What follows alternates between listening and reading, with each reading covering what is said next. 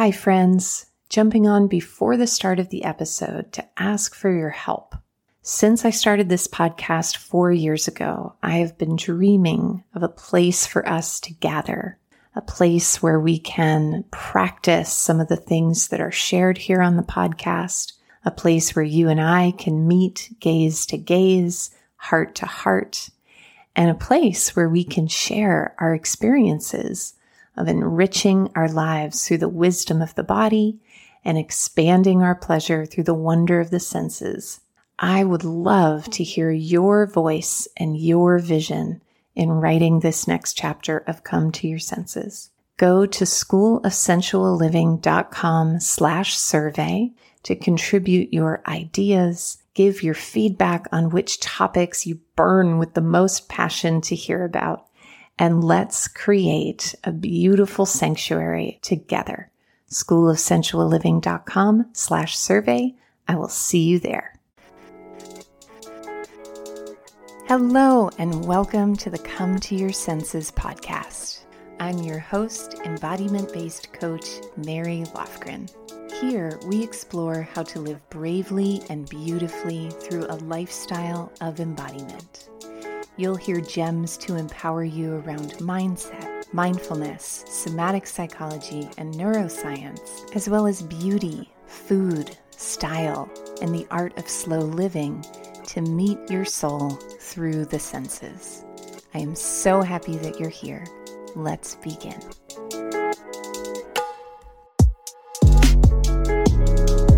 Hello, everyone, and welcome to Come to Your Senses.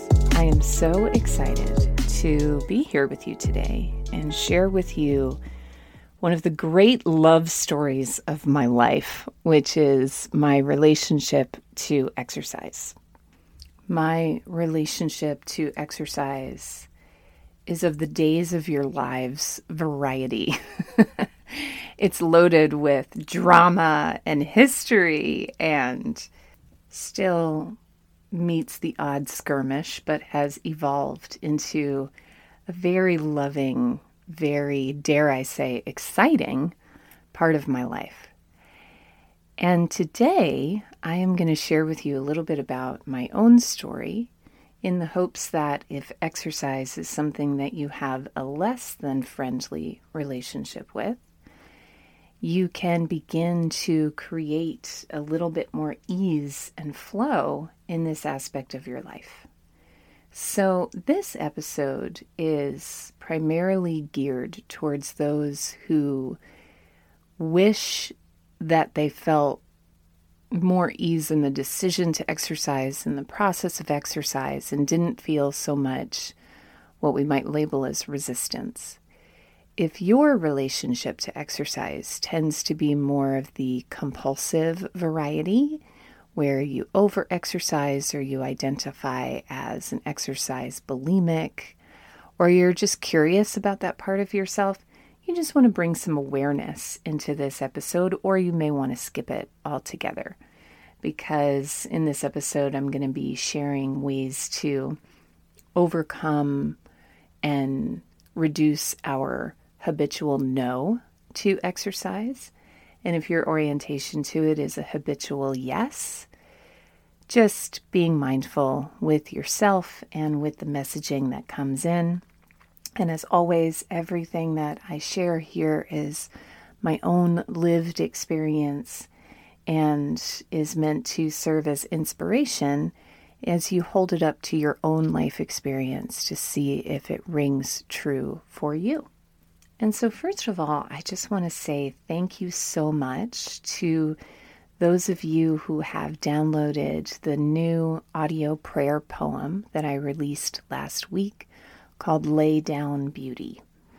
I received a couple of emails and messages about the enjoyment and the relaxation and the unplugging that you experienced. And I think that that's a great place to start, because as I was preparing for this episode, one of the things that came through in my writing is that, resistance is something that's labeled as bad or holding back or, all these kinds of judgments that we put on the very real experience of what we might label resistance. And one of my teachers, Jenna Ward, describes resistance as simply trapped life force. And your relationship to exercise, if this is a place in your life where you experience resistance, where you may want to begin is not with pushing yourself harder or with abandoning it altogether, but instead with giving yourself an experience of relaxing. And Lay Down Beauty is a meditation, prayer, poem, love letter to you and your body and your psyche, where you can access some of that in-the-moment relaxation and offer the body a little bit of a reset so that you can regain your access to choice. And so if you would like to download this meditation, you can go to schoolofsensualliving.com/relax. I would be so honored to dance between your eardrums and share this beauty with you.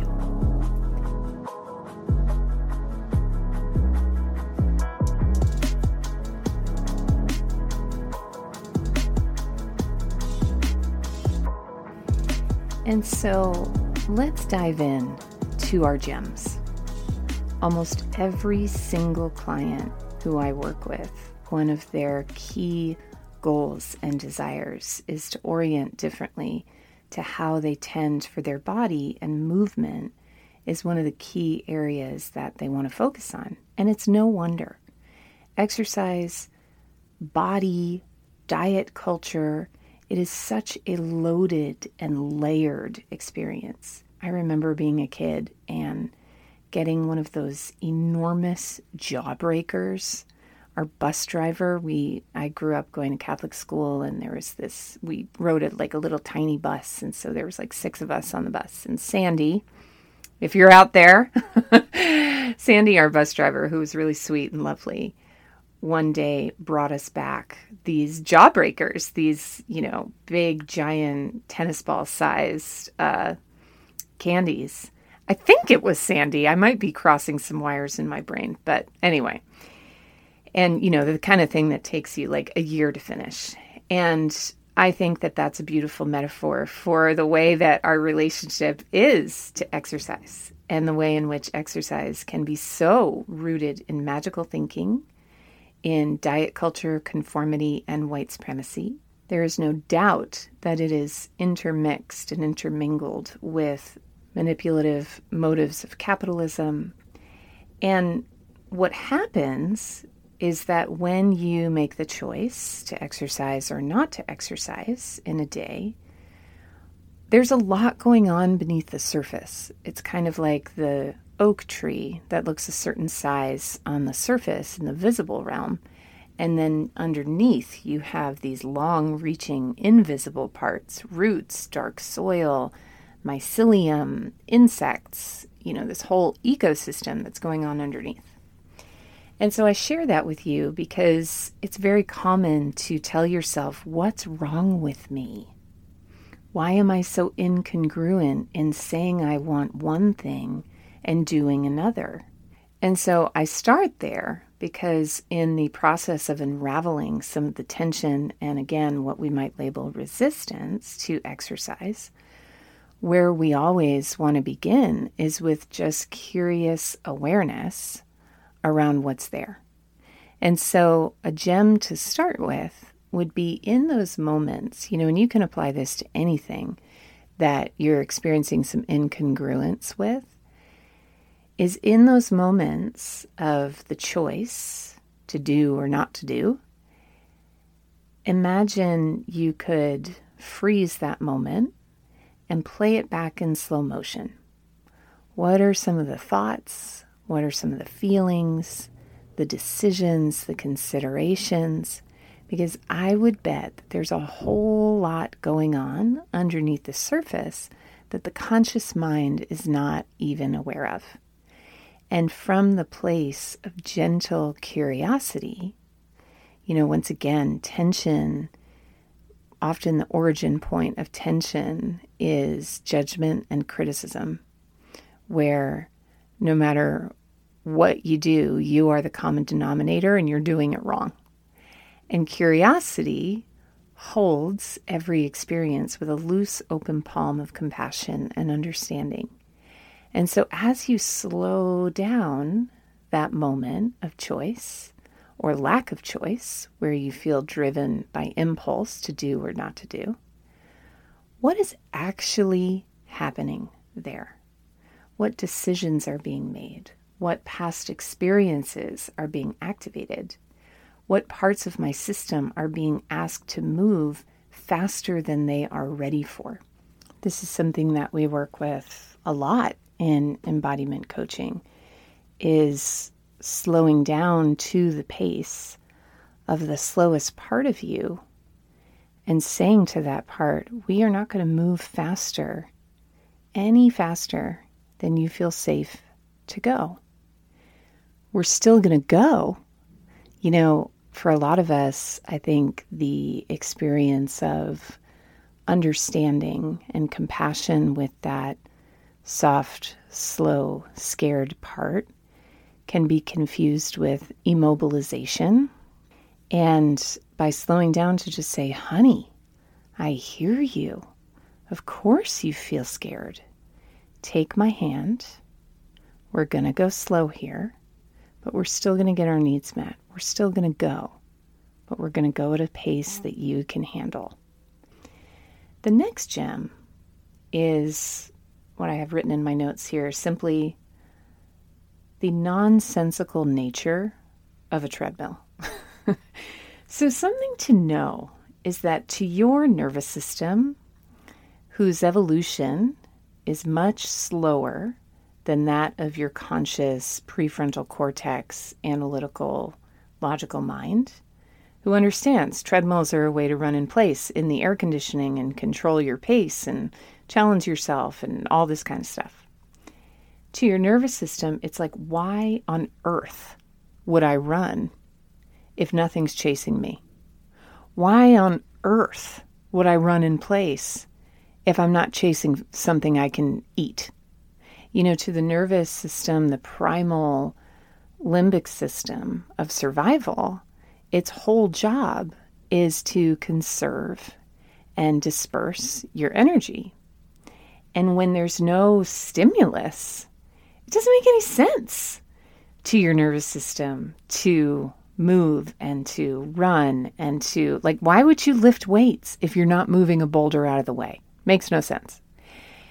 And I find that helpful to remember, because when I encounter resistance, it's like, oh, yeah, there it is. I hear you, sweetie. Yeah, makes no sense. Makes no sense why we would do that. And I'm going to ask you to trust me here, because your nervous system doesn't hold as strong of a memory as your prefrontal cortex, your more rational brain. That exercise feels good. It's just like, why would I give $100 bill of my energy when there's nothing chasing or nothing to be chased? And that kind of leads me into my next gem, which has to do with Pavlov's dogs. So you might be familiar with the phrase or the theory of Pavlov's dogs. And I'm going to do my best to summarize it here. I always seem to kind of mess up and forget this explanation. So if I need to Google midway, I will. But essentially, it was this study of dogs, a group of dogs, where they would ring a bell and give a dog food, give a group of dogs food. So the dog learned that when a bell rang, there would probably be food afterwards. Just like I say to Winnie, my dog, sit, and she expects a treat. But what was an important discovery around neuroscience is that, it's well known that you can kind of train a dog association with something, a bell, sound of a bell, and food. But there was a autonomic response where after a period of about 90 days, the dogs began to salivate at the sound of the bell. Simply the sound of the bell could cause the body to have a response. I'm sharing all of this with you because once again, to that more primal autonomic aspect of your system, particularly when you are beginning the process of a new habit, your system has not learned to expect the reward yet. It's still acclimating to the hard work of changing a neural pathway. But that 90-day mark, with any change in habit, 90 days is a pretty well-known benchmark of when you have laid a significant enough track to get into a state of unconscious competence.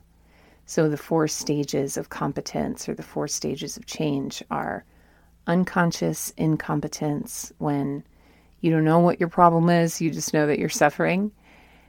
Conscious incompetence, where you're suffering and you know what your problem is. Conscious competence, where you're making some changes, you're aware, it's uncomfortable, but you keep going. And then finally, you arrive at a state of unconscious competence, where it becomes a part of who you are, a part of your behavior. There are so many theories that I could tell you about this. I find this so fascinating. But essentially, once again, in those moments where you're feeling less than friendly towards exercise, know that that is part of the process of changing any habit. And one of the things, I never recommend overriding your body's signals. But one of the things that I find can be helpful is experimenting with not waiting for desire to take an action when you are establishing a new habit. And in the spirit of Pavlov's theory, I notice this whenever I put on my workout clothes and my sneakers. Another concept, I'm not going to overload you with concepts today, but the concept of inertia, that an object in motion stays in motion, is like the hardest part, the part that takes the most energy whenever you are embarking on something, is the beginning. It's like that motion that puts the ball in motion is so much more energy than the amount of energy it takes to keep it in motion.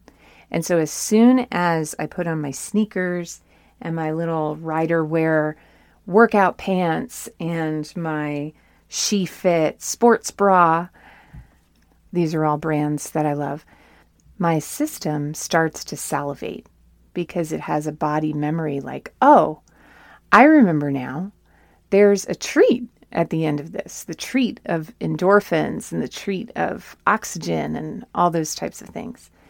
And so something I do with myself, a little game that I play with myself sometimes, is I don't have to go out the door.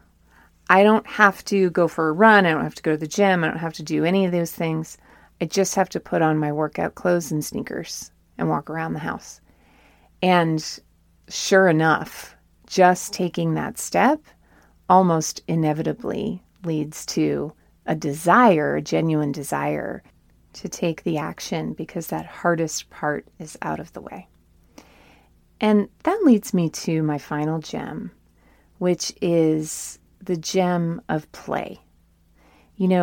For your body, which once again operates in these survival states a lot of the time, most of the time, running to or from doesn't make sense if there's not a stimulus, but what does make sense is play. And some ways that I have found to bring more play into my relationship to exercise, first of all, is friends. Oh, where would I be without my walking buddies? Where would I be without my dear friend Cynthia Sims, who is also a personal trainer and who I've been seeing for a long time, not just because of her training, but because I love her company, and it's kind of like your relationship with your hairdresser. We just talk about everything and it's fabulous. Where would I be without the odd friend who texts me at 5 p.m., hey, it's been a long day. You want to meet and do a walk at the gym on 5-level elevation and pound it out. And can I talk to you about why my partner is annoying me? Whatever it is. That community aspect, I think, is everything. And so some of the ways that I build community is, first of all, to have relationships with people who share a love of movement. Also, people who are willing to try new things. I remember one time going to a spin class with my friend Jamie, and we were both really nervous and scared. We had never been to a spin class before. We didn't know that there were special shoes required. I wore Converse sneakers, which are like the worst shoes you can wear to a spin class. And we pretty much sat in the back and felt like Statler and Waldorf from The Muppet Show, the two older guys who sit up in the box and judge everyone and make fun of themselves. And it was fabulous. And another way that I bring play into my workouts is by wearing cute ass outfits to the gym. I personally am very driven by beauty and by glamour and getting ready for anything, even if it's going to the gym. I put on lip gloss. I work in a budget for the fancy running socks. Like, having a wardrobe makes this a fixture in my life. It's not just something I throw on whatever for and consider it disposable time. And that's because those are my drivers. You might be fine. You might love going to the gym in your old cozies. But for me, glamour and beauty and visibility is a big motivator. So there are a million more gems that I feel I could fill you in on about this process of changing habits, reorienting and redefining your relationship to resistance, and bringing more play into your self-care. But alas, we must stop there. And if this resonates with you, not just the relational aspect to exercise, but this way of reducing tension and being compassionate and working with your system of intelligence rather than trying to overcome it or override it, in June, mid-June, I will be opening up for new clients in the Embodied Intelligence coaching system. So you can learn more about that and join the waitlist for a special subscriber-only early sign-up savings at schoolofsensualliving.com/coaching. There will also be a link to that in the show notes. And thank you so much for listening. I will see you next time.